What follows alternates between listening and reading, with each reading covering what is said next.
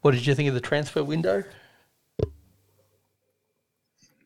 for Spurs? We got two good players. I mean, Yeah. Timo is a useful player for Spurs. And I mean, he was lively.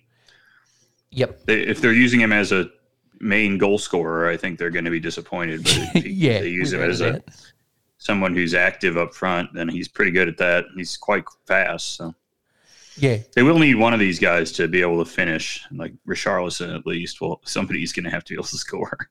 That's right. They're going to run him, Johnson, and Werner up there at once, and one of those guys is going to have to be able to put one in the net. Isn't Madison coming back shortly? Like, I know Sonny's away. Maybe in a couple of weeks, yeah. The Asian League, but yeah, if you can just scrape through. I think we might get Madison back for the City game in a couple of weeks here. Yep. That'd be nice. But yeah, I like the new center back. I think he could be here forever. I mean, yeah, that's a good signing. Like player. Yeah, and I think you got value out of your offloads. They did, and they got a couple more. Yeah, exactly, and they got a couple. They have at least one more outgoing to do. I think with they had Reguilon move today. That was good. Yep. No. Yeah. I think, don't know whether this is Ange or Levy. Did the business much earlier than usual, that's for sure. Yeah. How about them Bulls? Have they made any changes for the trade deadline? No, not yet. No, nothing yet. No movement on the they're doing good enough that they won't do anything now, yeah. Because I did see Pascal Siakam moved today. That's right. Yeah. I mean, there's still buzz around Levine, but I don't know when that will ever come to fruition. I mean, I don't get it. I don't know. But they're in fourth place. They're still not very good, but they have been playing better. Yep. Well, that's the NBA for you. That's it.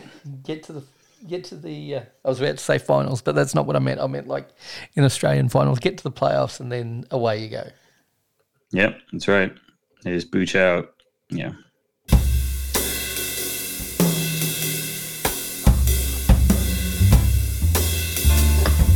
Sit back, relax, and enjoy the warm sounds of the Beer Engine podcast with Griff and Tony.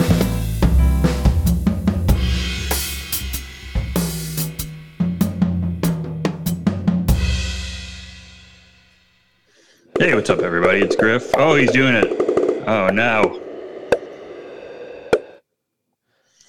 Oh, that's right. That's right. You know what that means. This is Griff. That is Tony. And it is the 2023 edition from 2024 of the Drippies. What's up? Yeah. Hell yeah. So now, exciting, who was Tony. your standout on the red carpet today? Who was your Bjork in a goose dress? I got to say it was none other than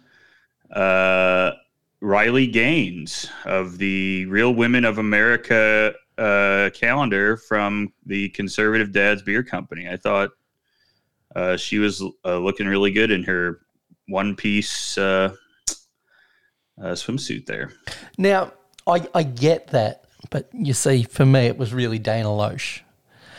We're very much along the same lines, but yeah, Dana Loesch, absolutely outstanding. She is the Lauren Boebert of the beer world. Boy, I forgot she was in that. That's really concerning. Yeah, we've been out here on the red carpet all day, greeting various luminaries. James Watt was here. It was so good to catch up with him. Hey, again, he seems to be in good spirits, huh? Yeah, who knew? Not in the running for most terrible person in the beer world this year. I mean, he's in it. It seems like every year almost. It's amazing how he manages to keep active in the scene. We ran into, look at that. It was Kid Rock. We saw Kid Rock today. That was awesome. How often do you get to see Kid Rock? Unless you're in Nashville. Or you're hanging out on the Fox News site. That's right. Yeah, and I am there a lot.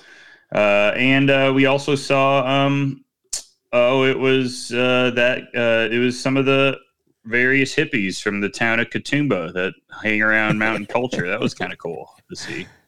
Are they hippies or are they washed out? Or I think a little bit of both. It was kind of cool. I think you got a nice mix. Yeah, it was a great time out here. Tony, we're going to, of course, be doing all of our awards for last year. We do this every year. For those of you who are new to the show, go through some of our best and worst items of the year. Beers, seltzies, bars, any of those things. People we didn't like, all that stuff. But this is a news show, first and foremost. Everybody knows that we're a serious news magazine, much like Dateline, Stone Phillips, 60 Minutes, Andy Rooney. What else was another? Current Affair, Tracy Grimshaw. Current Affair. It was Inside Edition, one of those, maybe. Yep. We're just like that. So, and the news never stops. So I think we have to do a brief edition for today's show, right off the top of Hyper Beer Nerd Dork Shit News.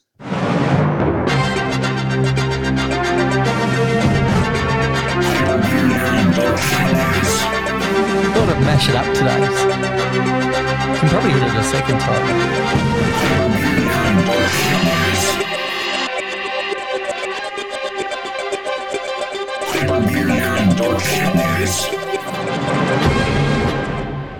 Boy, when you mix it up, it really does give it a light satanic element to it that really unreplicable.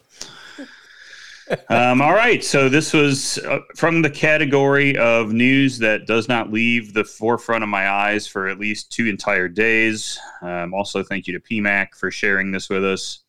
Mikkeller signs deal with Carlsberg. Carlsberg, a large European, mainly Danish brewer, has acquired a 20% stake in Mikkeller that will see Mikkel Bjergso, I'm sure that's how you say his name, maintain controlling interest and remain as CEO.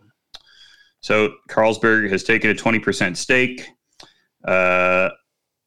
And so what does that mean, right? So what of course Mikkeller is positioning it as is this is going to help us with our distribution inside Denmark and inside Europe. Makes sense. That's what they should say, right? That makes every bit of sense for them to say.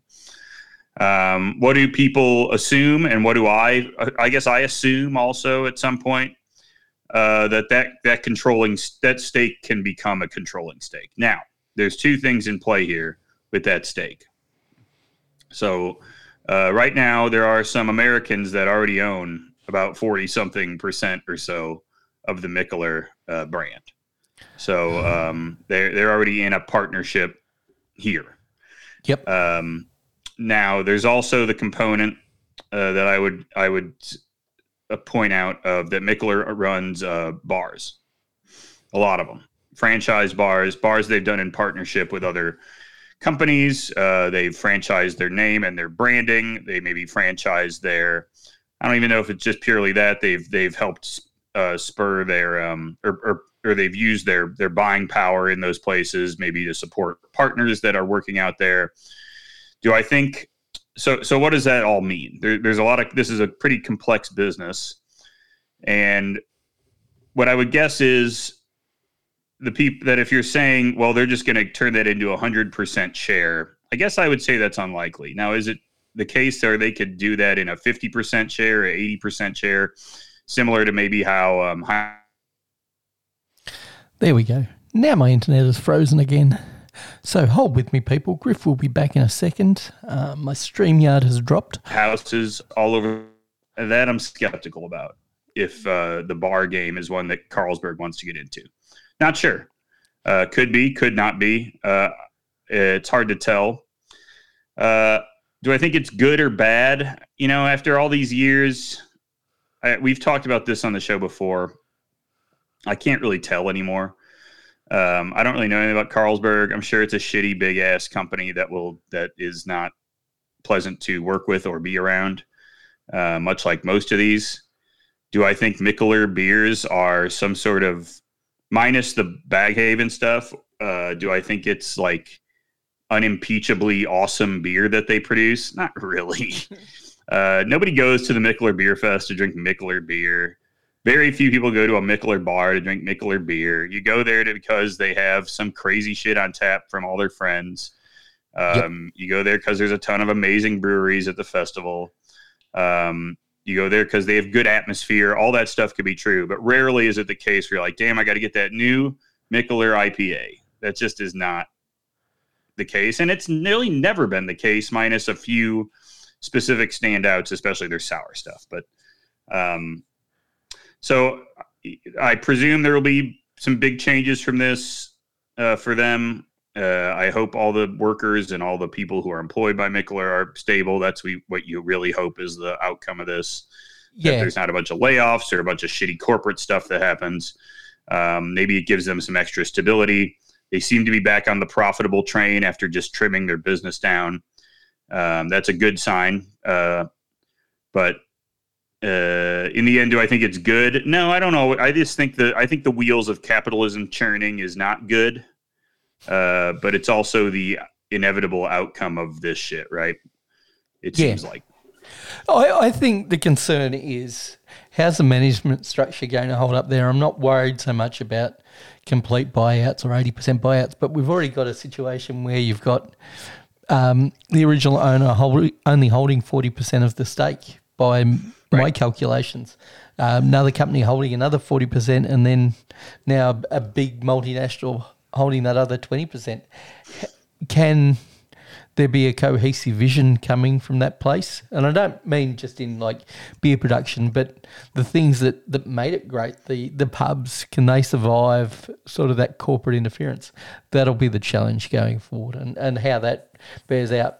Maybe they've sold 39% of their stake and 19% of their stake, and they still have a controlling interest in the whole thing. But that is definitely a concern for me. But you got to look at a little bit too. Yes. So they've essentially gone from one. So that stake that Carlsberg bought was a private equity stake. Okay. Orkula is a private equity company. You might know some of the other brands Orkula runs. One of the most famous ones is Oatly. You familiar with Oatly, Tony? Oat milk? It's not a brand in Australia, but I am familiar with it through its like big use in America. Yes. Are you familiar with Club Bruges, the Belgian soccer club? They own some of that. Yep. They own something called Down the Drain Production, a leading independent music festival and promotion platform in Scandinavia. Nice. They have a portion of the Bellator Fighting Championship. I don't know anything about fighting. So yeah, they have. This was already private equity.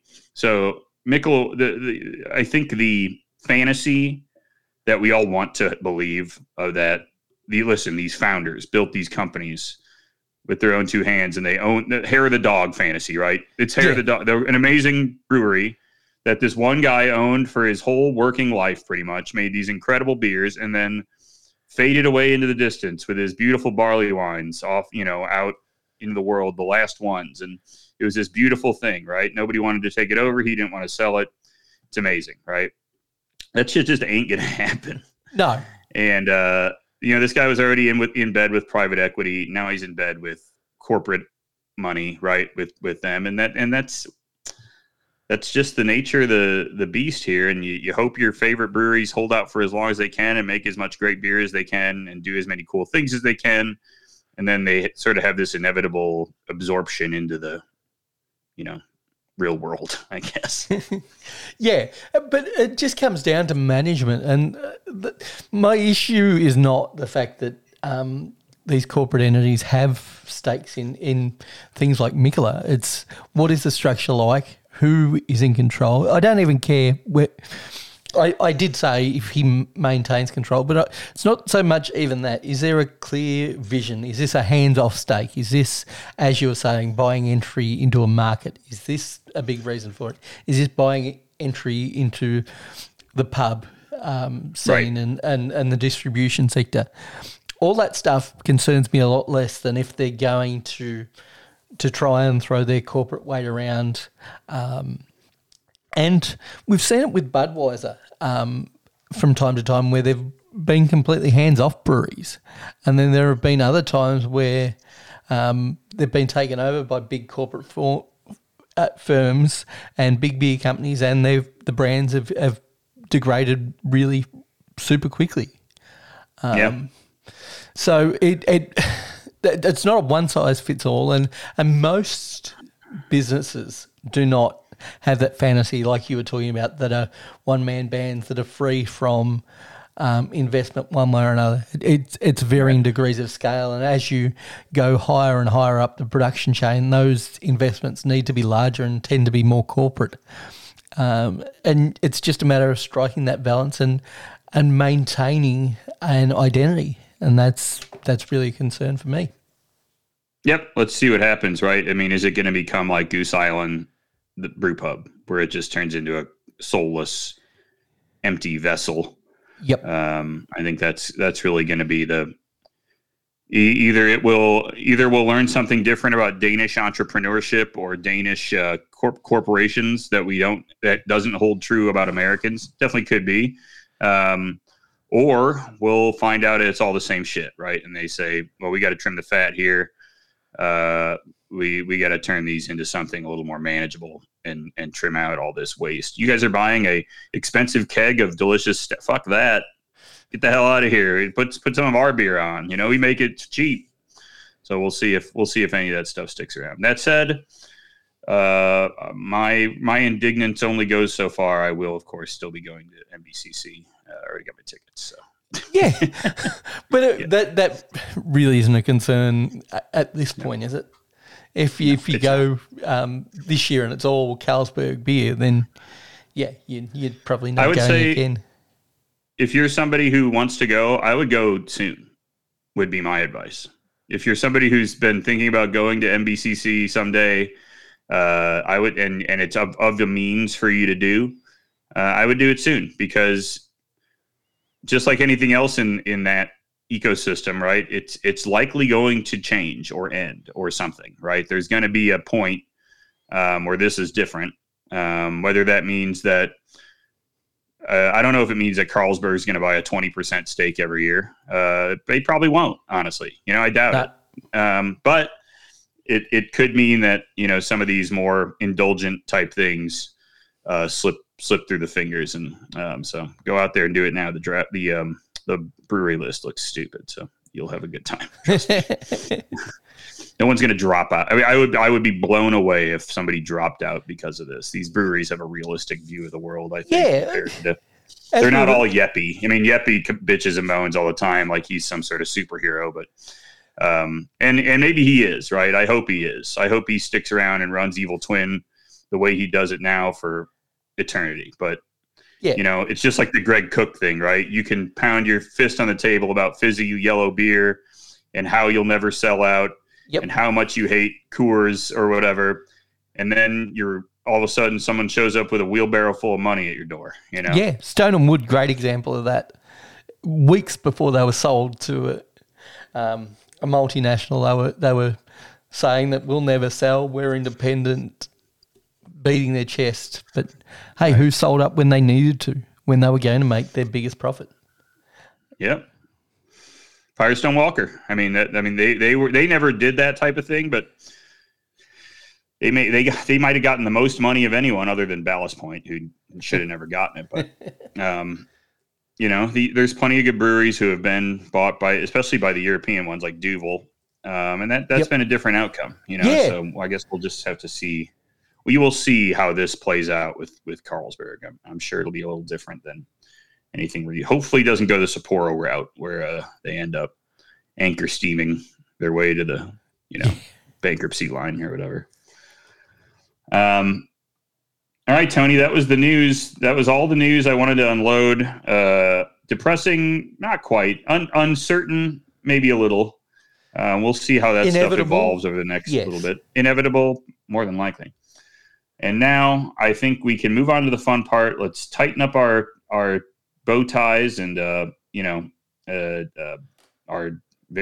cummerbunds and let's start with these awards. We are going to start on the nasty side of things. We are going to start with some of the worst beers we drank this year. Tony, is going to be our first award.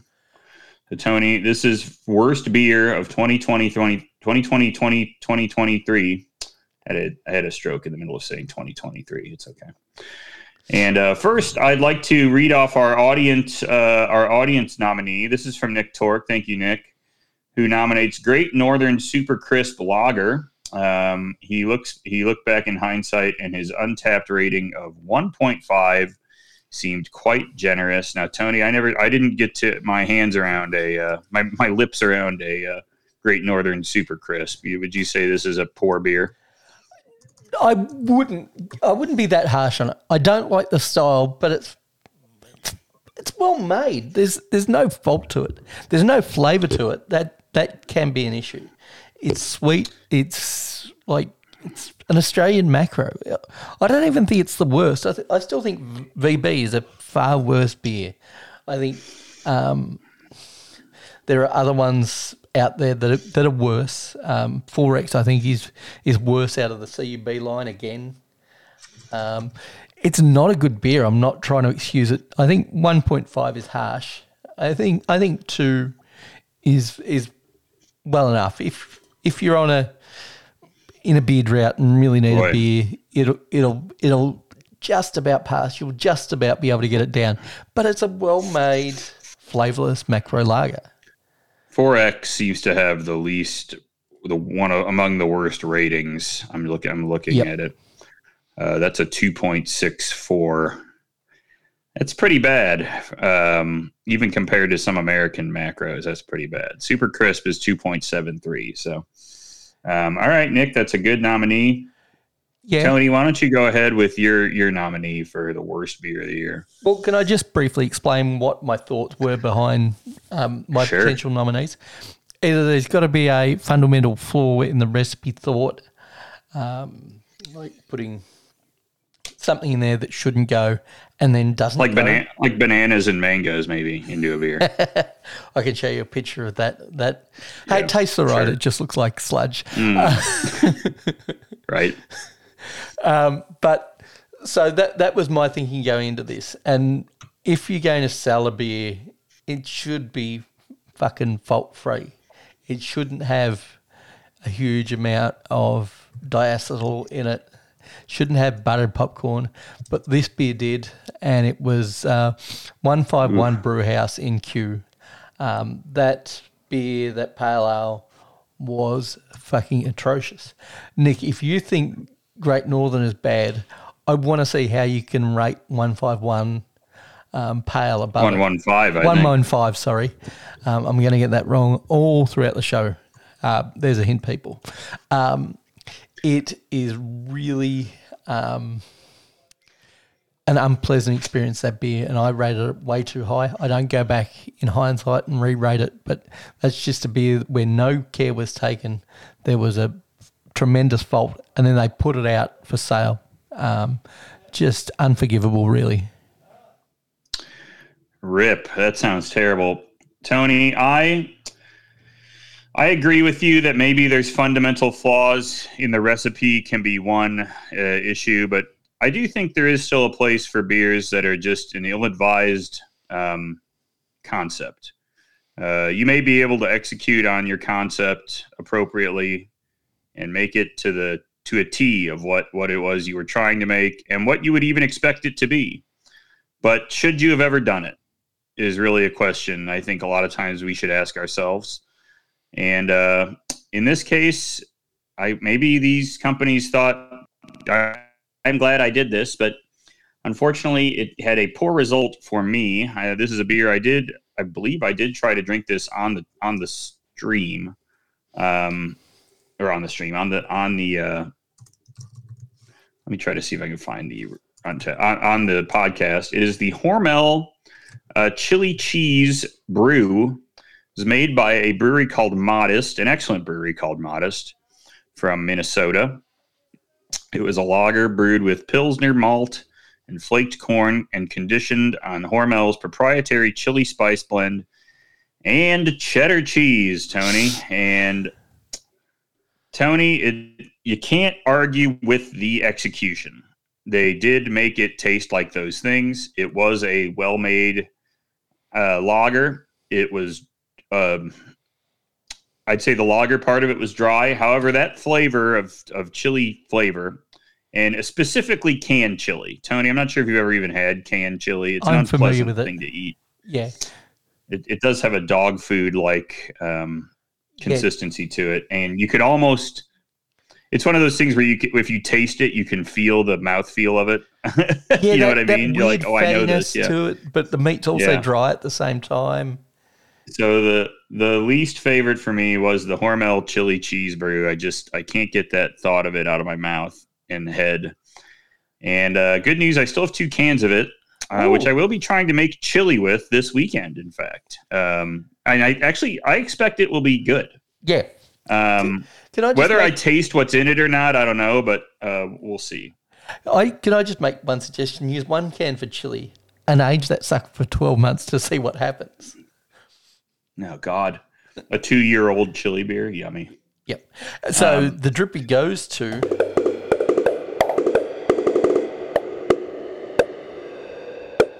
It has to be the Hormel. Let's be clear. The Hormel chili cheese beer has to be the winner. When you talk about something that is fundamentally flawed and should have never been released, great marketing exercise. Once you taste it, you've got to know that this is just a stunt and it'll only get you so much PR. The other ones we talked about, bad macro beer is always going to be a thing, and badly made beer, especially on a small scale, is always going to be a thing. But talking about terrible beers, Hormel has to win it. Yeah, quite unpleasant. Tony, I think you're right. The 115 Pale was a close second, I got to say, just because I was looking at the description of it, and I'm like, this sounds good, right? I'm like, it's like they loaded up. It's like there are 3 different hoppings of Galaxy in it. We used, Kolsch malt or whatever. I'm like, okay, it should be fine, right? How did you fuck that up? So I'm curious to know that, but that's all right. All right, next up, we are going to do the worst brewery. Tony, why don't you kick us off? What would you say is this year's worst brewery nominee? Well, it really dominated the headlines for this show. It dominated the Hyper Beer Nerd Dogshit News. It is a company that is barely a beer company, but it does produce beer. They changed their brewery halfway through the year. That is ultra right-wing beer.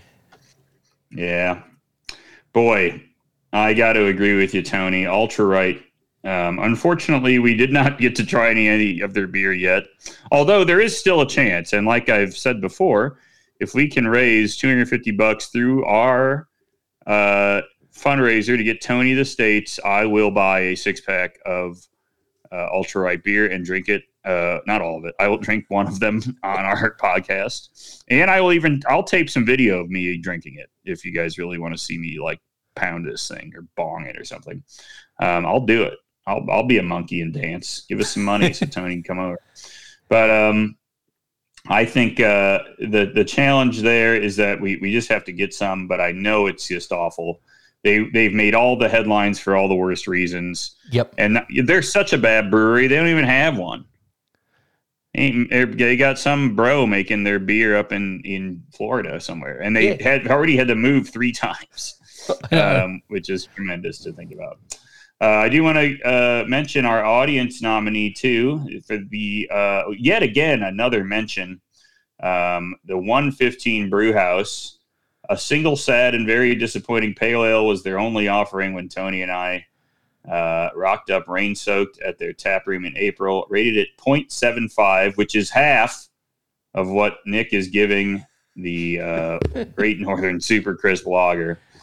And let's announce the winner here, Tony. Who we got?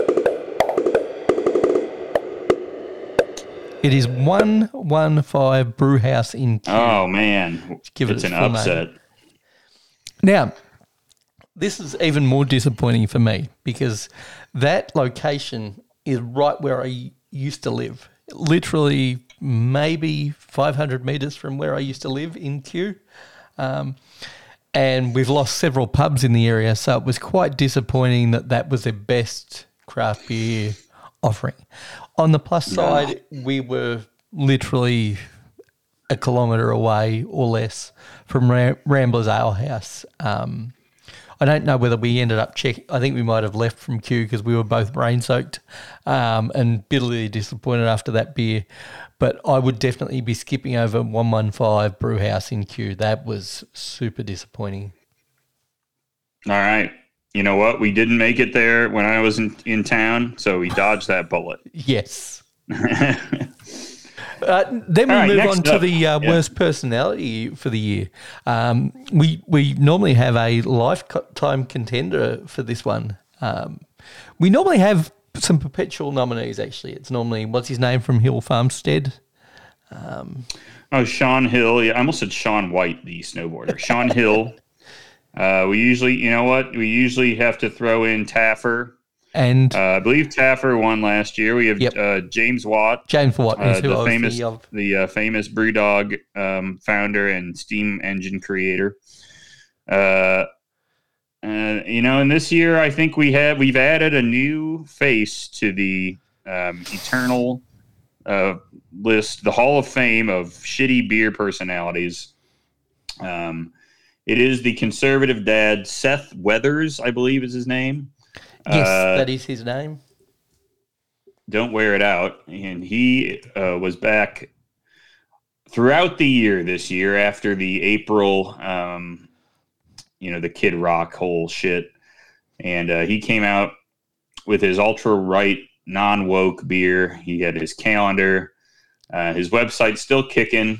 What are we looking at the price of beer lately? $9.95 a 6 pack. $9.95, and it doesn't even say they're doing 50% off anymore. Now it's just $9.95. It used to be $19.95. Oh no, it does still say it on the picture.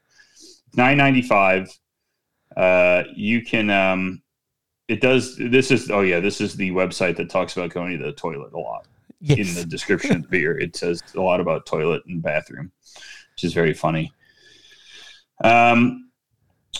And you can buy the swimsuit for $70, Tony. It's 82% polyester on this guy's website. That's nice to know. If you're wondering, the fabric weight is 6.87 ounces per yard squared.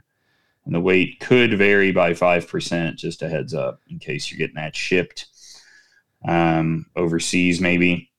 But yeah, I think Seth Weathers, conservative ad, our worst personality. Now, we did get a nominee for Tim Martin, COVID denier, Brexit supporter, and Doc Brown lookalike, owner of Weatherspoons. Now Weatherspoons pubs, I was interested to see that Nick enjoys Weatherspoons pubs. There's a lot of mixed reviews of Weatherspoons pubs. I've always had a good experience at a Weatherspoons. I know it's sort of a chain pub type place, but yeah. I've been to a few of them. You know what? Honestly, I've been to a couple in airports even, and they serve a good pint, and it's nice for an airport. So I've never had an issue with it. But I'd be interested in hearing more of his take on that. But Tony, who's our winner? Why don't you tell us?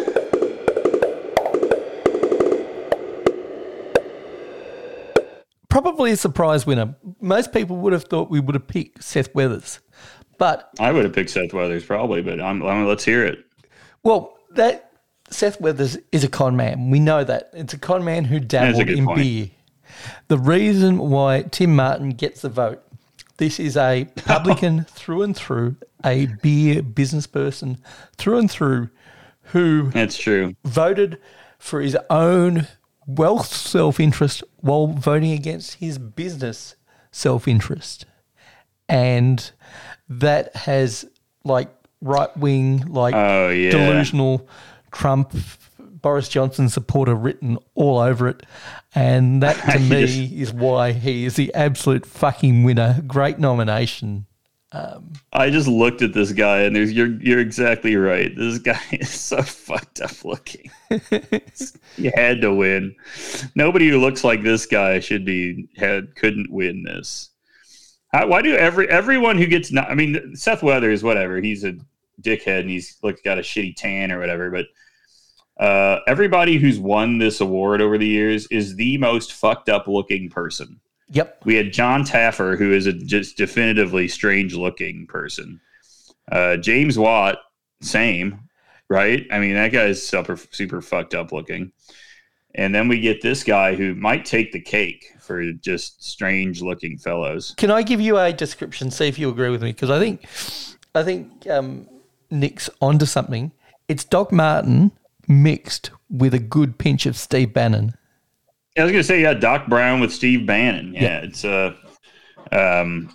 and maybe a little Boris in there too. Throw a little Boris into the mix.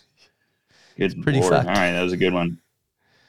All right, last couple of the worst awards here. This was the worst news of the year, and I'm gonna go first. The worst news of the year to me is the closing of Metropolitan in Chicago.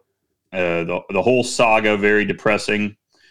Where they got essentially forced out through a very expensive, they made a bad rent deal, we'll say, right? A bad deal with a bad landlord. Nobody really didn't get any ability to work with them and just got sort of dumped out into the river. Yep. So a real shame all around. I did see that their whole brand, IP, everything just got auctioned off entirely. It'll be interesting to see who won that auction. That's a curiosity. But they're gone now. Tony, how about you? What kind of nominee you got for that? I've got not a one business nominee. This surrounds Australian craft beer. And we had our first real correction in the market, is how I'm going to put it. We had several places go into administrations. Dayton, there was several others, but Dayton really headlined it. Bad Shepherd, Wayward, all went into administration. In all cases, it was voluntary, but it does show that there is a correction coming for the Australian craft beer market, and that's not really a great sign. So that would be my nominee. I know it's not a person or a thing, but that to me was the most depressing piece of news. So yeah, for sure. Griff, would you like to announce the winner? Oh, and the winner for the worst news, boy, it's sad to say, is Metro. The news of Metro is closing. Very depressing. We'll try to carry on. I only have, a handful of cans left of my final delivery of Metropolitan beer. So we'll see how long I can stretch that out before it starts tasting funny. All right, Tony, here's a fun one. This is for the worst bar atmosphere. Now, Tony, I have a couple nominees here I want to throw out. Oh, multiple nominees. I got a couple. My first one I'm going to say is a place called Beerhead, unfortunately named Beerhead. Listen, we've all gotten some Beerhead. Come on, right, guys. Okay. So this place is in Schaumburg, Illinois, a place with no atmosphere, a town, a whole city that has no atmosphere. But this bar has a fucking amazing draft list. It's in this strip mall.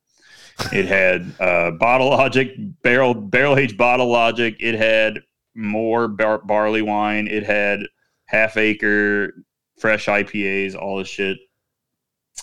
But the place inside is just an office. Might as well be an office building. It's absolutely no character whatsoever. Just corny as all get out. But whatever it did, I was able to sit there for a long enough time and drink barley wine that I didn't go blind or get a headache from the fluorescent lighting. The other one I'm going to throw out is a place here in Vegas, in fact, a relatively new place called Taps and Barrels. This sounds like a place I would love, Tony, doesn't it? It does. Well, Tony, it's just a combination of all the types of shit I hate. The first one being pour your own beer bars. I do not care for the pour your own beer bars. You ever seen these? Oh, no. They're like, it sucks. Oh, you'll see one when you come over here. But they charge you by the ounce, so it inevitably is way more expensive. Of course. For less staff. Love it. And this place feels like a co-working space. You ever like it feels like you're at a WeWork. There's That's just long, exactly the company I was going to mention. long co-working tables. Essentially, they're very long tables. That's the whole building. Is just these long tables. You have to pour your own beer. They usually do have a couple of decent beers on. Actually, I'm not kidding. I think they had a barrel-aged Bottle Logic not long ago, but it's like next to Twisted Tea. So they have like Twisted Tea, barrel-aged Bottle Logic, like Bush. What, you never know. But this place is very strange. I've been there a couple times. People swear by some of the food and stuff. I guess it's been getting better crowd lately, but I haven't been there in a couple months. But yeah, Taps and Barrels. I just hate pouring my own. I don't get why people want to pour their own beer. Pouring a beer is like a technique. Yeah. I mean, can you imagine going to Belgium or Germany and being like, "Oh, I'm opening a pour"? It's fucking crazy. Like the whole way to do this, it just seems insane to me. But whatever. Tony, how about you? To me, it is 115, the brew house in Oh my Kew. God, Tony, these guys are getting their fucking ass blown out. Jesus. Well, it had the smell of a dive pub. We all love a dive bar and a dive pub. Mm-hmm.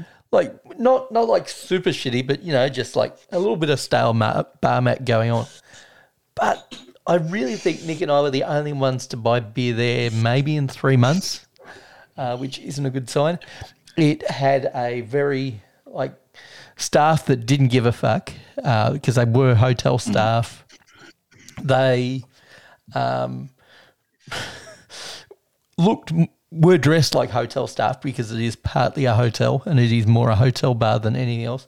And then the crowd that were in there were all locals. And as somebody that lived in this suburb, the locals they want to be like upper class. It's upper middle class, like drive their Range Rovers kind of deal. Right. And so they're always made up to the nines. They only ever drink red wine, whatever the house red going is, because they're never buying a bottle. And they're not buying the good stuff because, well, they got disposable income. They'd rather spend $12 on a bottle, on a glass of house red rather than the 80 or 90 that a place like this would offer a bottle of red for. So that is my nomination. The crowd was pretty appalling. All right, Tony. We also have an audience nominee. This is for the Imperial Hotel in Avenel. Yeah, I'm not dirty and run down, sticky, threadbare carpets, aggressive bar staff, and terrible beer in the middle of nowhere. Coincidentally, the place has been for sale for years, but nobody wants to buy it. Shocking. Tony, let's hear this winner.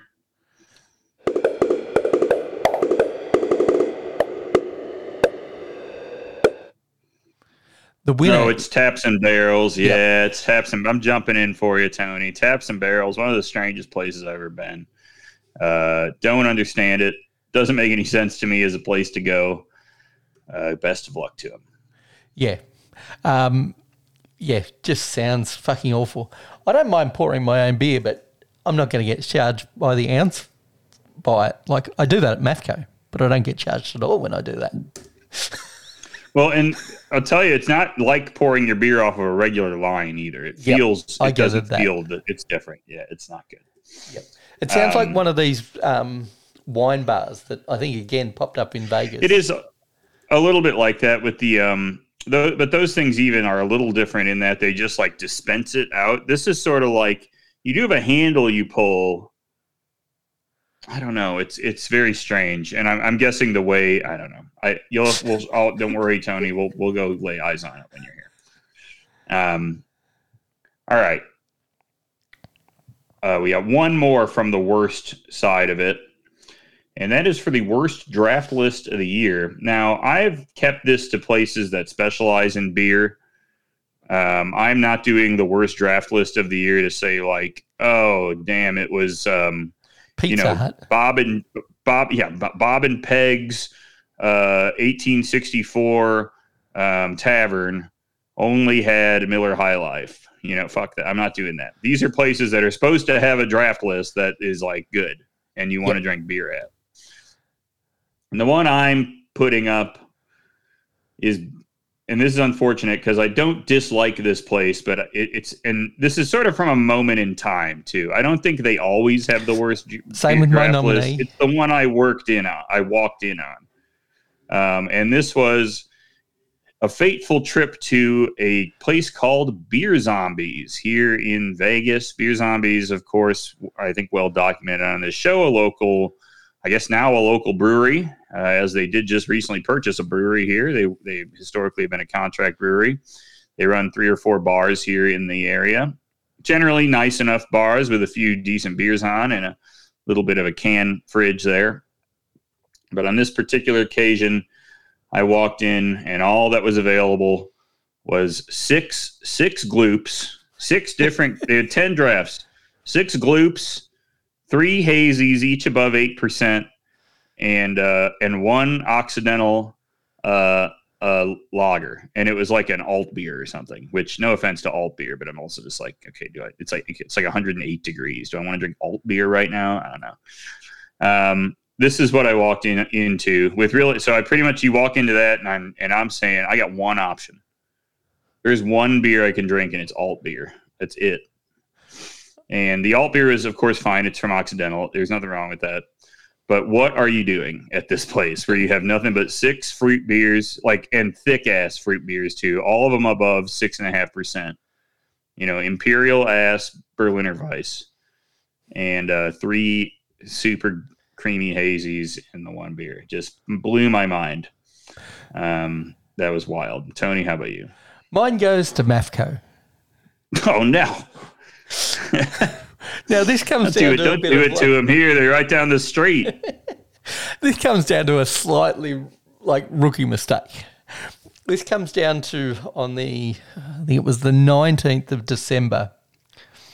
We did a canning run. Sure. And that left us threadbare for the busiest time of year.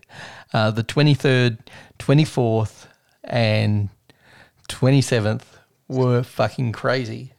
So MAFCO went from 8 taps of their own product down to 6. So what they ended up having to do was call in a favour. I'm not going to mention the brewery's name because they're another local brewery. They helped MAFCO out in a situation.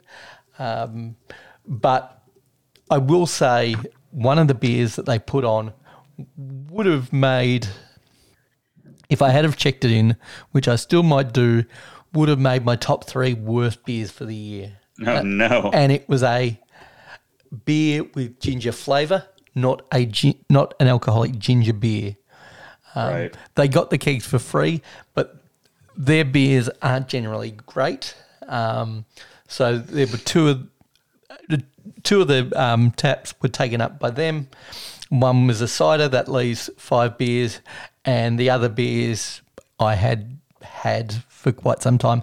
I will say the Nipa and the pineapple sour were standouts, and potentially may save it from being the winner.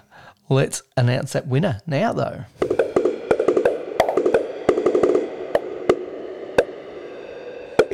It has to be Beer Zombies because, no. Let's be honest, if you got 10 taps, you've got to at least have 2 drinkable candidates. Not one, it's got to be at least 2 drinkable candidates. So that gets the win, in my view. I agree with you, Tony. I think a place like Beer Zombies, where they are they produce a lot of beer, whether it be through their own brewery or contract. They should be able to produce. Oh, internet connection's gone again, people. Griff will be back in a second. I'll just vamp. Every 40 minutes it tends to go out. It's really weird.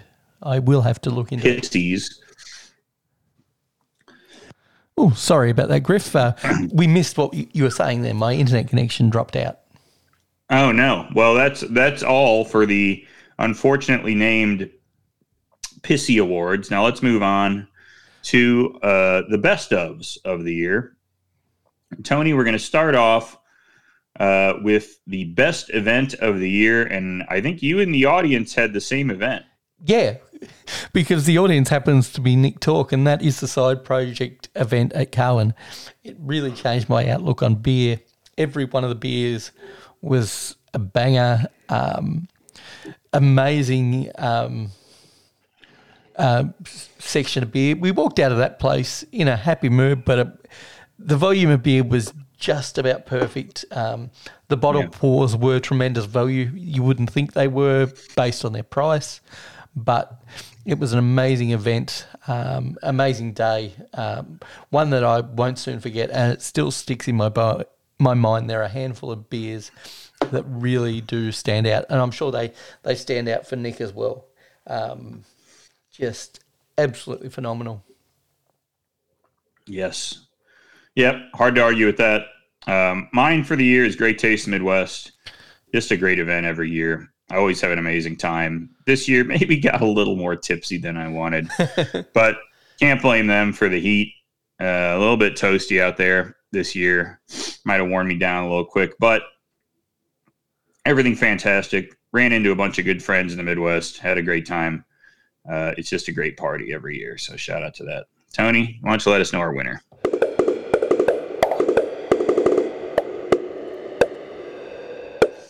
If it changes your outlook on beer, it has to be the side project event at Cowan, and it changed not only my outlook on beer, but even somebody like Nick, who is a super experienced beer drinker. Just an amazing event, well worth doing. Excellent. Yep, you know Gotta the quality agree. of their beers, and it wasn't just the side projects that you see out and about all the time. There were some whales on that list. Oh, yeah. You had BBT and everything there. It was crazy. Great stuff, Tony. I'm glad you got to go to that. We drank some side project at Carwin that might make an appearance later on the list, too, in fact. Tony, next up, there's a newcomer this year. This is for the best draft list of the year. We did worst draft list. Now we got the best draft list. Tony, how about you go first on this one? Mine is Beer Mash. While I give an honourable mention to Carwin, potentially another nominee, they aren't my nominee. I think Carwin is always solid, and what you can buy in cans there is actually far superior to the place I am going to nominate. But for me, the place I've been to several times because it's more convenient for me to get to than Carwin, it's Beer Mash. They have 12 taps or so, I think it is. It's always a solid list. And even when they have a tap taker, there's normally enough variety to keep you interested. Really outstanding venue. Can people watch there as well, which I know has nothing to do with who has the best draft list, but atmosphere plays an important part in the whole thing. So, and falafels down the street. Oh, yeah, right. They had the good falafel down there. That shit was yummy. Tony, mine is going to be the Hop Leaf. I mean, for all the great shit Hop Leaf does from an atmosphere standpoint, they are keeping an absolutely mind-blowing draft list on at all times, including the most recent time I was there, where it spanned all grounds from having Cantillon on draft to having having Dovetail Lagers, Three Floyds IPAs, Trillium IPAs, every Belgian Trappist style you could imagine, and right down to when you get to the bottom of the list, and they have essentially a permanent tap dedicated to Revolution Barrel Age now, including custom kegs. Nobody's doing it like these guys. And they also have 2 house beers now that they keep on, made by Art History, which is an amazing brewery out in the suburbs, making a Czech dark lager and a house pale ale for them. You just don't beat Hop Leaf. They seem to grow stronger with every year that passes. Now over 30 years being open. If you're in Chicago, it's one you can't miss for a insane set of beers and the best mussels and fries in the city. Shout out to those guys. Nice work, Tony.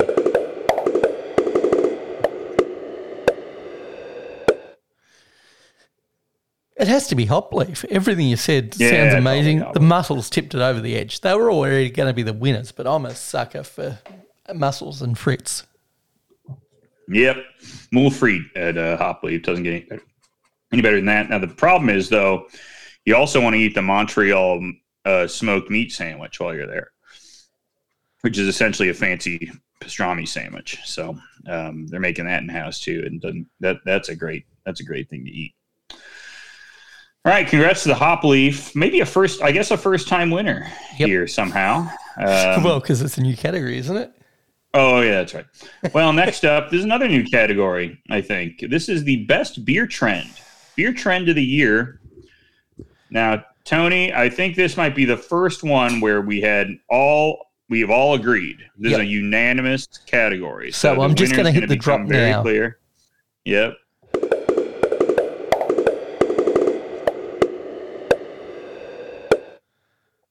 All right, I'll read it from Max himself, our audience nominee here. The best trend of 2023 is the wave of good lager-focused styles continues to rise and reclaim some of the space reserved for IPAs on tap lists all across the land. Tony, you said it was the year of the lager. I said year of the lager. Yep. Threw in a little spice for the year of the Czech dark lager. I think we've seen a growth in that style too. But I think Max put it best. We finally had the year of the lager. It happened. This was the year of the lager. And everybody who said this wouldn't be the year of the lager or said that next year won't be the year of the lager was wrong. I mean, I guess you were wrong if you said next year is because it was this year. Yep. It happened. This is the year of the lager. 2023 was the year of the lager. So eat it, how's lunch? It happened. And speaking of such things, I think now we have to get our other drop ready, Tony, because now it's time for Griff's Lager of the Year. Griff's Lager of the Year. Griff's Lager of the Year. Thank you, Tony. You're welcome. Very good. And, well, I'll go first because it's really my choice, frankly. But for me, the Lager of the Year was one I really only had at the beginning and at the end of the year. You bookended it. I bookended it, but every time I have it, I am like pissed off because it's so good. This is just, I like it better than Dovetail. I like it better than Metro from a pure taste standpoint. The only thing that drives you nuts about these guys, and maybe a little bit with Dovetail too, is they have that pretentious lager making vibe about them. I don't even think they are pretentious. It just has that element to it. And but man, is it good. It's the Goldfinger Pils from Downers Grove, Illinois. Good golly. It's about as good of a Pils as I've had here in the States. It's my lager of the year. I wish I had more of it right now. I should have brought some home, but I had a whole backpack full of Metropolitan. Was never going to make it home, but shout out to them. Congrats. I'll be back in the summer to drink more. Tony, how about you? My nominee for Griff's Lager of the Week is Dark Magic. It was a collab between Goodland and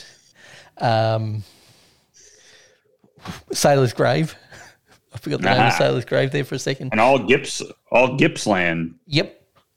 Collab. Yep. Basically, they sandwich Mathco. Almost equal distance between the two. Sailors is a little bit further. But delicious beer. It was a Belgian-style Pilsner. Really, really delicious. But the winner of this category is... Oh, wrong drop. Nope, I had to mess it up once.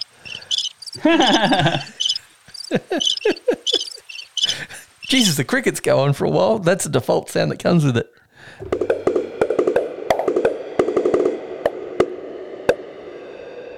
It's Griff's segment. You know it had to be. Goldfinger Pils. If it was good enough to bookend his year, it has to be the winner.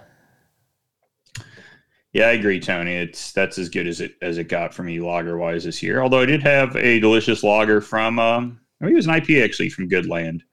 And I think I had something from Sailor's Grave that I quite like too. So I presume those two guys can make a nice lager together.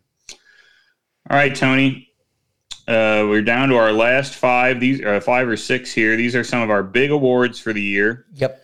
And this one I'm not sure we've done before either. This might be the most organized we've ever been for our awards. This is crazy. But this year we are doing an award for Best Tap Room. Now, this is Best Brewery Tap Room. And I'll start on this one. Is my best tap room I went to this year was the Beechwood Blendery in Long Beach. The Beechwood Blendery in Long Beach, formerly the Beechwood Blendery, now just the Beechwood Tap Room. They have one whole side of their taps dedicated to just the Blendery beers. There you go. Yep. All they have is the funk beers on one side. Another tap dedicated to just the clean beer, the IPA, the West Coast, the lagers, all that good stuff. They have a great setup there. I've been to the other Beechwood tap rooms. Those are also good, but this is specifically best tap room to me, the former Blendery in downtown Long Beach. 100% recommend if you find yourself in the LA area. You got to find your way down there. It's as good of a place as you'll see in California. Tony, how about you? It's one that you and I have visited together. There was a couple of contenders, but I ended up settling with La Serene and their new location. It's in an industrial estate, but the setting absolutely suits everything that they do. It is thoroughly modern compared to their old venue, but it still suits their style of beer. The food we had was outstanding. The tap list was pretty fucking outstanding, if you remember back to that day as well. Was, yeah. So, boy, they were incredible. They had that Jester King collab. They had a whole set of La Serene, even compared to Wildfire. I was pretty impressed I thought Wildflower. I thought Wildflower would be what was excellent, but there is something about La Serene that really was quite competitive. I think they really stood out. But now let's pick a winner here. What do you think? The audience, I think, has been put in the wrong spot. The audience pick for the best bar should actually be in the best tap room. Oh, okay. I think you're right. Yeah, that's a good point. Let's move it up there. So we did have Nick. Nick came through with a audience nominee. Oh God, he just wanted me to say the name. The Tegernsee Brauhaus, a stunning 1,000-year-old Bavarian brewery. It doesn't get much better than drinking cold Helles while sitting in the lakeside beer garden with magnificent alpine views on a hot summer day. Good Lord, that does sound good, huh? It does. It sounds amazing. I was just trying to throw that into Google to see if I could get a pronunciation, but I don't have my speakers on, so I can't actually tell you what it should be. Oh, man. Rats. Well, Tony, I think this is going to be a tough one to pick a winner for. I got one in my head, but I think you might have another one. Okay. Well, I'll let you choose this one. Tony, I think I got to go for once. I got to go with one that we picked. We went to together. I think it's La Serene. I think it, as much as I loved Beechwood, and I will be back at Beechwood many times, Beechwood's already got an award. They already got it. They already got one. Yep. They won Best Brewery last year, I believe. So, as good as that tap room is, I think La Serene delivered on quality for sure, on atmosphere, and on the food was what you got to remember. The La Serene food was baller. Beechwood, that blendery room doesn't have food. Now the pizza, they have the pizza at their Huntington Beach spot, but not at this one. The La Serene, the sardines, right? They had that whole cheese and meat set up. It was really, really good food at that place. I think a well-deserved winner. So I got to go La Serene on that. Over the 1,000-year-old brewery in Beechwood. Good for them. All right, Tony. Next one up. It's just best bar. Tony, give us your best bar. Mine is a place that we visited while you were in Melbourne, and that is the Bread Milk Head Shop in St Kilda. Just downstairs, basically, from the tap house in St Kilda.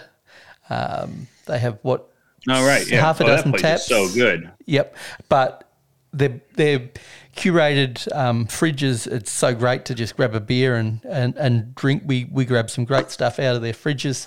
Not a huge tap list, but super well curated. Great music, great place to hang out. The owner is really a great dude. I think he's the owner because he's been there every single time I've been there. So I'm guessing he has to be the owner. Griff, what about you? What is your choice? Well, I had no choice. It's the Silver Stamp. There's where else could I possibly pick? There's nothing like the Silver Stamp. There's nothing in the world like the Silver Stamp. I don't think, and I think because of my familiarity with it, it's hard for me to communicate to people how different of a place it is and how great of a place it is. But it's all going to change this year because, Tony, I don't think we talked about this, but the Craft Brewers Conference this year is in Las Vegas. Oh, boy. That's right. I mean that because there are a couple of places that and Corey's. I don't know whether Corey's are outside of Las Vegas, but those places are going to see a huge. It's a great point. There's only a couple of places. Yeah, is the problem. So Silver Stamp and Corey's are about to. We're about to learn about. I think the world's about to learn about those places, and I think Silver Stamp especially. I think Silver Stamp is really going to appeal to that crowd that sort of wants something a little more relaxed, but still wants to have like a decent beer. I think Silver Stamp's really going to pop. And every time I'm in there, there's another person who says like, I cannot believe this place is here. And I cannot believe how awesome this place is. So I cannot wait for more of our listeners to find their way to the Silver Stamp because of the unique type of place that it really is. I think our listeners especially will be blown away by it should they ever make it there. So, Tony, who's the winner? I did love both of these places this year. Bread Milk was a secret standout because I forgot the name about it. And the second you reminded me what it was, I was like, oh, shit, that place is so good, dude. Yeah. It was amazing. That was a fantastic beer shop.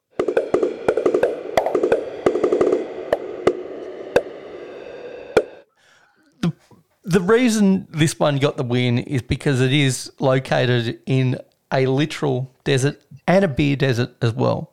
It's not completely barren. There are the occasional oasis in Las Vegas, but the winner has to be the Silver Stamp.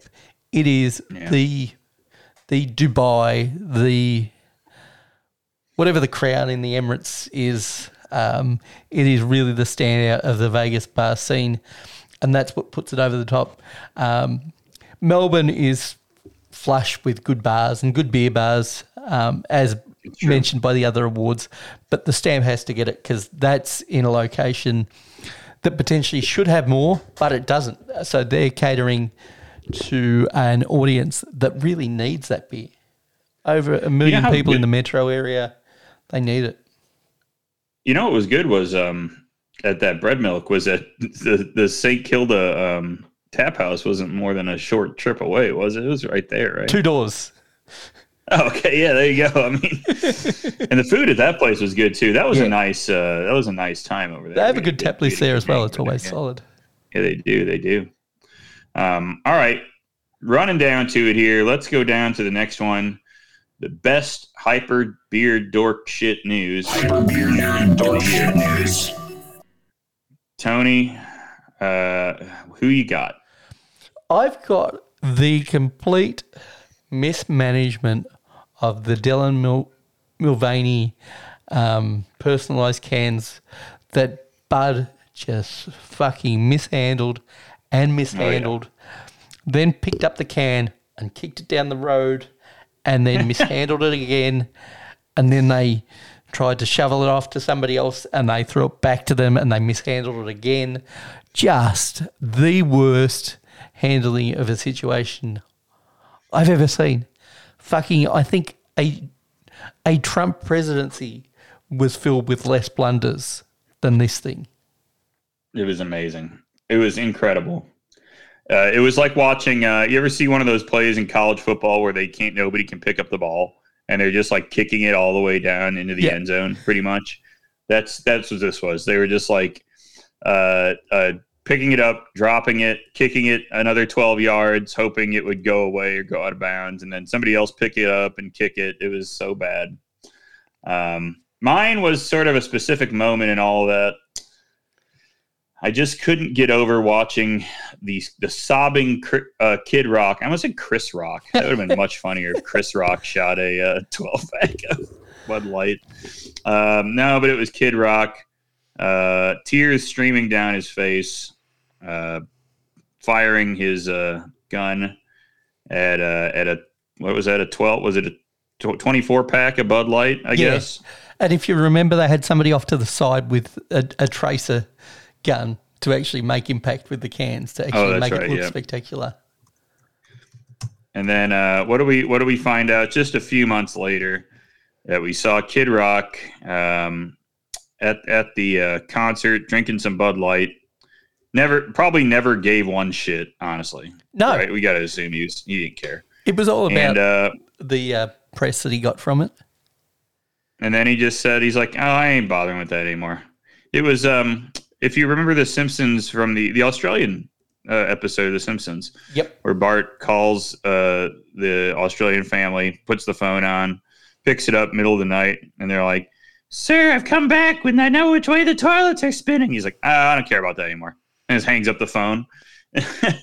That's pretty much what this was. Yep. They tried to ask Kid Rock even a serious question. He's like, yeah, I guess it was whatever, sure. Could not have mattered 1 second to him. So it was very funny to me. That was great when he shot his gun. We loved it. Tony, who's the winner?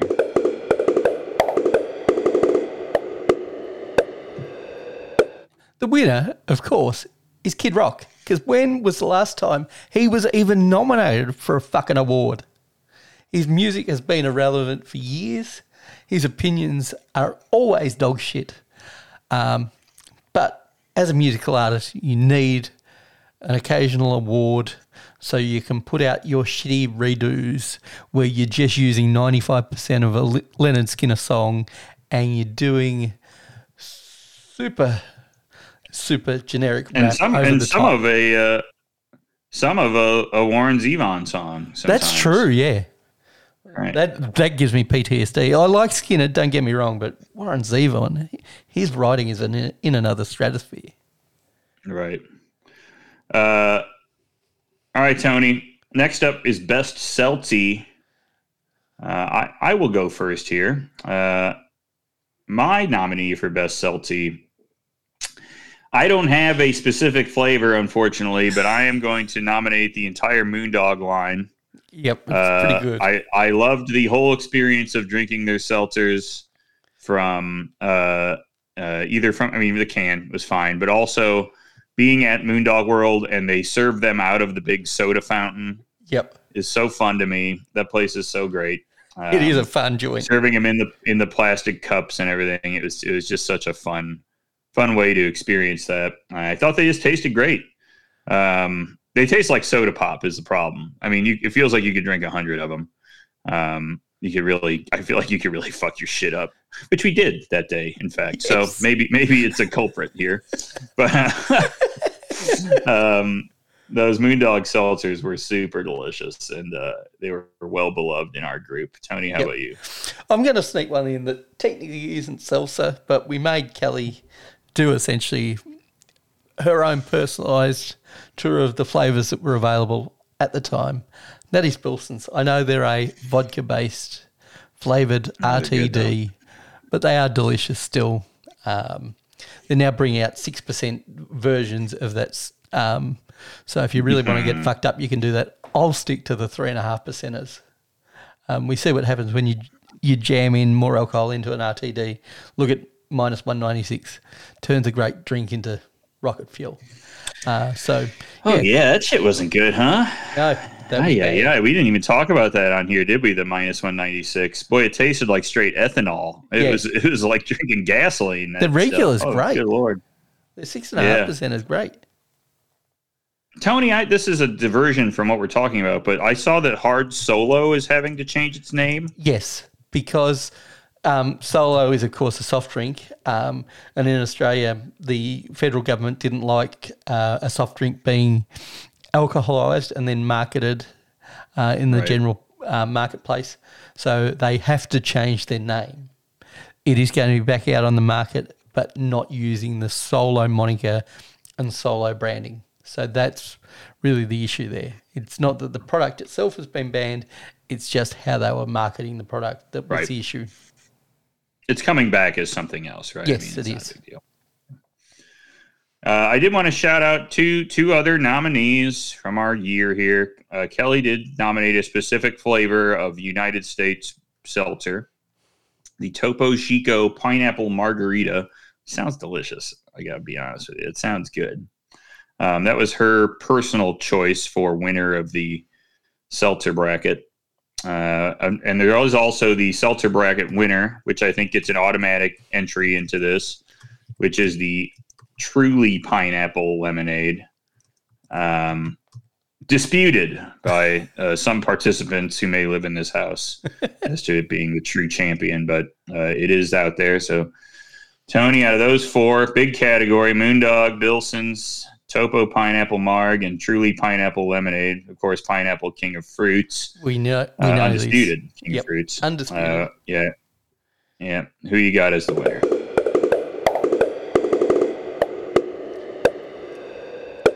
It is Moondog. There is something fun about being in a warehouse with an open roof, watching the Las Vegas Grand Prix practice sessions. That's right. Drinking all the different flavours out of a soda fountain. It was just fucking great. Like, I had a couple of beers and then I just got onto their seltzer, which is, it's a great seltzer. It's something that's available locally. I'd actually have to get MAFCO to start carrying that as part of their RTD line. Really, really big fan of those. Is Moondog available up by you guys? Yeah, should bring get it in the IGA. I think that's some good tasting seltzer too. I mean, despite all the little gimmicks and the fun being there, those things are tasty. Yeah, it is to me what I want out of a seltzer. It's that just enough flavour where it's always fun to drink, but not too much flavour where it pushes into like a Bilson's or a hard Solo area where you're really just drinking soft drink at that point. It is still, you don't want it to taste like a pop. Yeah. I drank, by the way, Tony, I had like a sip of I was drinking I don't remember why I had some soda. Oh no, it was because I was at Silver Stamp and it was a friend of ours' birthday, bartender, and the bartenders had bought him gone to a place called Rocket Fizz, which is a place where they have like every type of pop ever, like the indie sodas and stuff like that. Yep. Like the Jones sodas and all that. They bought him a bunch of those because he likes random pops like that. And he poured some out to sample them for us. And I was like, holy fuck, dude, this is so sweet. Like, I don't drink a lot of straight soda, like Coke or pretty much ever. And I mean, for God's sake, I drink barley wine. And I'm like, this is so much sweeter than a stout. It's crazy. It's wild to think that. But you drink it and you're like, holy shit, it tastes like straight up candy. It's wild. So yeah, you don't want it to be that sweet. I was like, my head blew. I feel like I used to drink, when I was in college, I would drink like a 32 ounce Polar Pop Diet Coke every day. And just the thought of doing that is so nauseating to me. It's wild.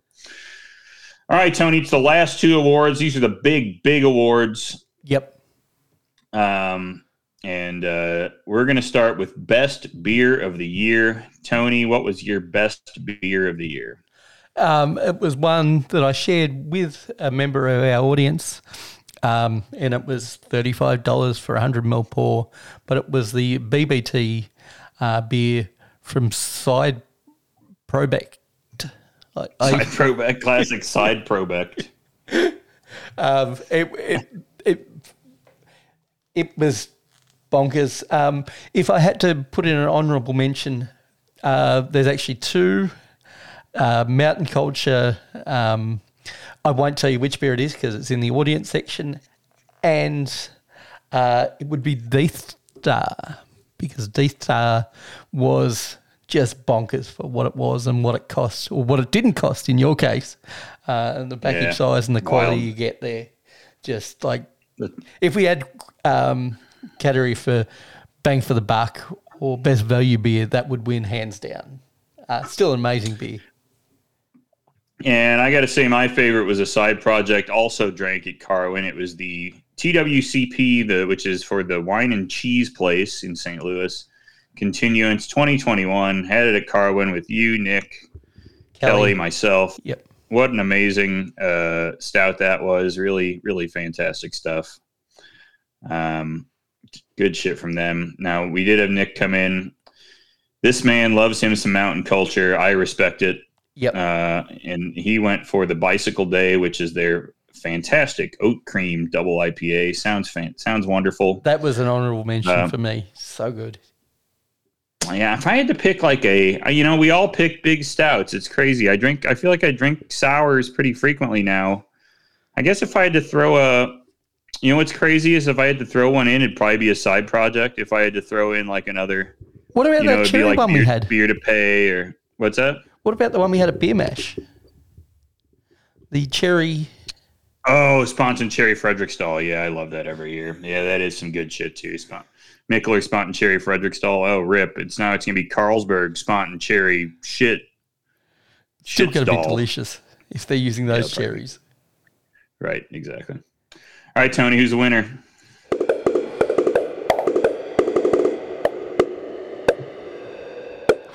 BBT, Bourbon Barrel Time. You had it this year as well as Nick and I had it.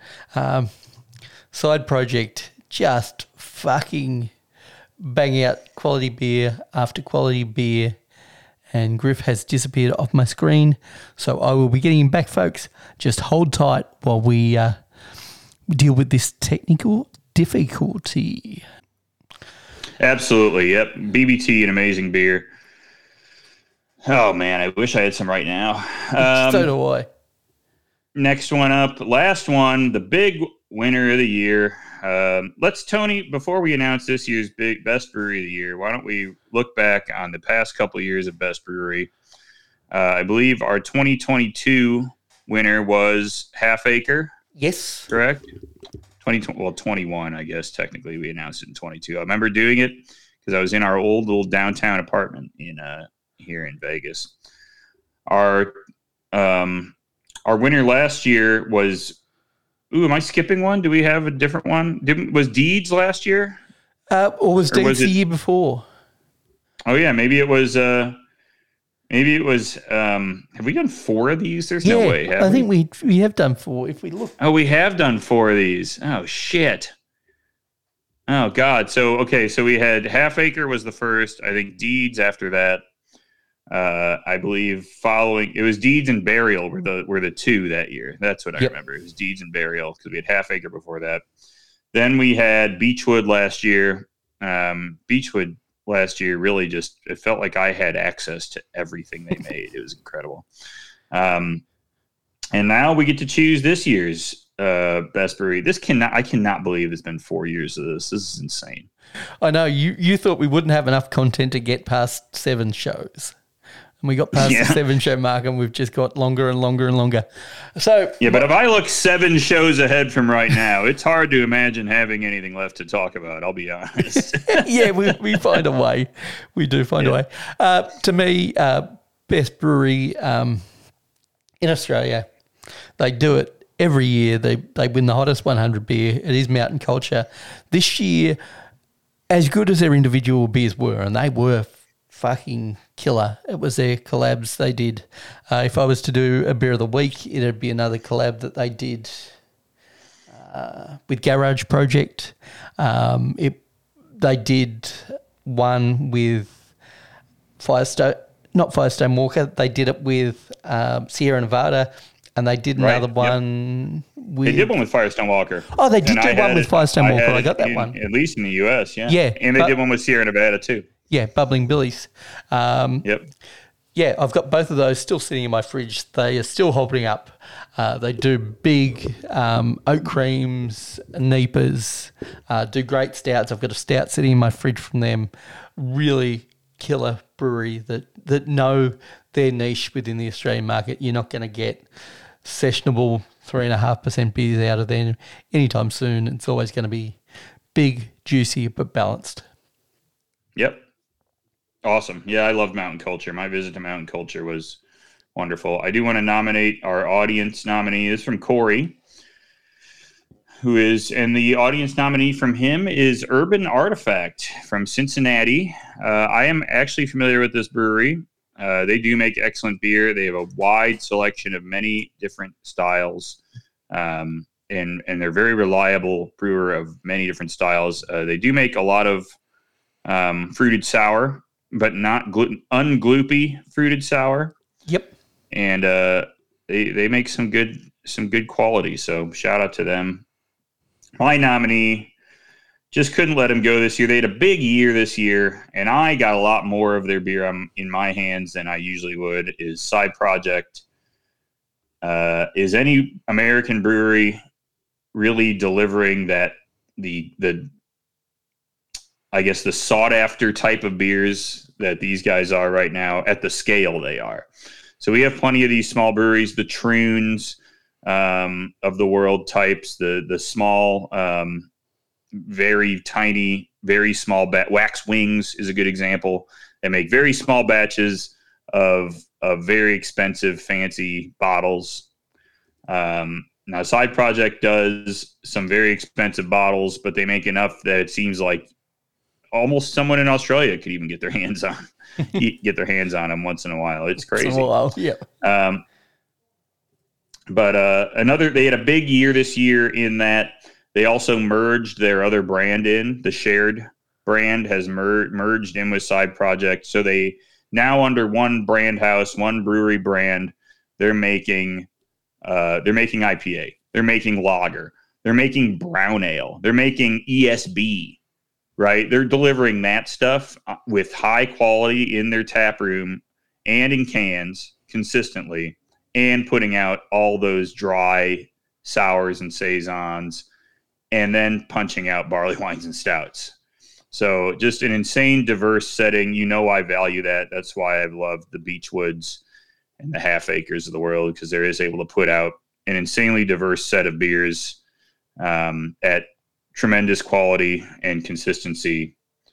It's crazy stuff. So well-deserved nominee. First time nominee for Best Brewery for Side Project. So Tony, the big winner of the Drippies 2023/24, whatever I've said. Who is it? There can only be one. It has to be Side Project. We all had that this year. Sounds like they've really consolidated their business. I can only imagine how good that IPA is and that ESB is. It's going to be scary good because the quality control they have out of their sour stuff is amazing. They just don't put shit out. It's all quality and just amazing beer. I think a worthwhile winner. I don't know what your thoughts are, but I think they won it by a mile this year based on the beers that we had. A deserved win for them. I think it's probably been too long coming, honestly, for the amount we've talked about their beers over the years. Yep, I agree. We have talked about them quite a bit, but we both haven't been able to get access to them. So I think that was a big reason. It's unusual for that. Why we hadn't actually spoken about them is because of that fact that we couldn't get I couldn't get hold of them.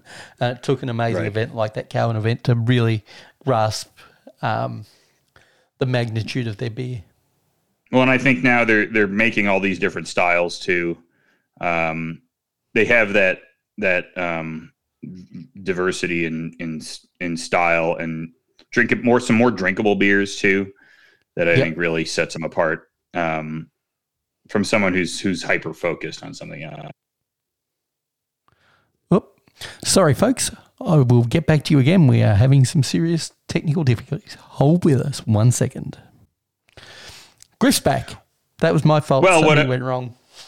Whatever I said was really good. And that's the end of the Drippies 2020 something or other. So if you're a brewery or a person, if you're a brewery who wants to do something cool and win an award, or if you're a person who wants to do something shitty and get made fun of on our show, please do it, within the next 12 months so we can, provide you with the appropriate recognition. Yep. In 2024, go out there. Hey, listen, I got a ballot delivered to my house today. Seems like we're going to have a whole year of people doing crazy, shitty things. Let's make sure we don't leave it out of the beer world, because I need the content. We can't rely on ultra right beer guy forever. I can't rely on the Epoch Times. Well, I'm not shitting you, Tony, and we'll talk about this next week. They must hear me talking about it, or there must be some location service stuff, because they have placed no less than 5 billboards within 5 miles of my house for the Epoch Times that are some of the ugliest billboards you'll ever see, just like yellow tag. Horrible. I love the fact that they are so terrible at marketing and advertising and stuff. It's just great, because we don't see enough of that. Even within the local media these days, everybody's become more polished other than the Falun Gong Church. They must, I swear to God, they're getting a lot of activity in the North Henderson area. Maybe we should put some billboards. And it's my house complaining about them all the time. That's probably it. So they're on my ass. It's going to be a big year for me and Falun Gong. We can't wait to get to it, and we'll be back at it normally next week. Tony, why don't you tell people where they can find us? They can find us on the internet. We are on Untapped. That's where we check in our beers. That's where you would have seen several of these beers checked in. That man is Griff AD on Untapped. I'm St. Moz on Untapped. If you want to send a donation to our show, you can do it through PayPal. Griff can send you the link, but you can do it through Ko-Fi, and that's where we've got the target correct to get to the ultra right wing beer. That is ko-fi.com/Beer Engine Podcast. You can check us out on Instagram. We are Beer Engine Pod on Instagram, or you can send us an email, beerengineshow@gmail.com. I will say the one saving grace about our social media is that we weren't on Twitter/X and had to spend a lot of time focusing on what we call it, whether we start calling it X or we start calling it tweets. Doesn't matter to us. We're not on there. We don't give a fuck about Elon Musk. Well, we do, because he's probably going to make humanity extinct, but that's for another show. It's true. Well, soon we're going to have, supposedly we're going to get some new Elon Musk tunnels here in Vegas. So maybe those will kill me. Maybe I can die in a Cybertruck underneath the bowels of Las Vegas. That'd be really Haven't they worked out so well? It's just been amazing for transportation, just revolutionized the world of things tunnel are much building. better. Gang, real quick, like Tony said, please get on to the Ko-Fi and throw us a few dollars if you enjoyed the Drippies. I know we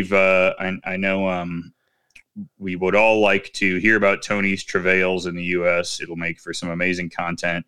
And you all want to see me drink an ultra-right beer, which at this point would be probably a 6 to 8 month old warm ultra-light beer that's been sitting in a Florida warehouse. I'm going to love how that tastes. And if we get to $1,000, I'll put on the swimsuit. We'll never get there, but it would be amazing. Somebody donate. You're right. I want to see that. That sounds miserable. I'm going to take a screenshot of this and put it through Midjourney and say, put this man in a bikini, see what happens. Oh, God, it's not even a bikini, Tony. It's a one-piece. Oh, it is a one-piece. Fucking thing. I have to get my, I'd have to wedge my shit into the, it'd be really hard to do. Oh, late-breaking category in the Drippies. Best merch of the year. We've got the calendar from Ultra Right Wing Beer or Conservative Dad. We've got the swimsuit from Conservative Dad/Ultra Right. Or we've got the late entry, the official Conservative Dad's ultra right-wing beer apron, the most famous apron of all time. Purchase does not include pie. Okay. Makes an amazing gift for the Conservative mum or dad in your life. 100% polyester. There's a selling point. Black detachable twill straps. It's unisex. These right-wing guys fucking love polyester. They can't get enough they don't want that shirt. If that shirt breathes, right? If they aren't sweating immediately the second they put that shirt on, it's not manly. Fabrics that can breathe are gay, of course. So. And have you checked out the photo for the apron? It's kind of fucking amazing because it's like a modern 1950s kitchen, and you've got the KitchenAid with the matching coloured utensil holder, the electric stove. Now, there's a problem. Electric stoves, of course, the Liberals, of course, are pushing electric stoves. That should be gas if it wants to be truly conservative. She has the color KitchenAid that we thought about buying. Aren't you glad you didn't buy that color? We know we bought a gunmetal. So this is also very interesting. So there's hidden Catholic concealed because she's got a full on crucifix. Yes, that's what I was getting to. There's a red-haired lady, which right there, you're already walking that road, and you got the full on crucifix in the back here in high heels. So this is a whole tradcath. This is a tradcath fetishism thing, right? Damn. This is nasty right there. Anyways, I got the gunmetal KitchenAid, so don't yell at me. Yeah, right. Actually, it was Kelly's aunt saved our ass on that. And she's like, you don't want that blue one. I got you the gunmetal. I'm like, thank you. All right, guys. Get on the Ko-Fi. Send us a few bucks if you liked it. Yep. We will be back. $1,000 to the swimsuit. Oh God, we'll be back. Just make me drink the beer. That'd be much funnier. We'll be back in a week with some more of our traditional garbage in about a week or so. So long. Farewell. For now.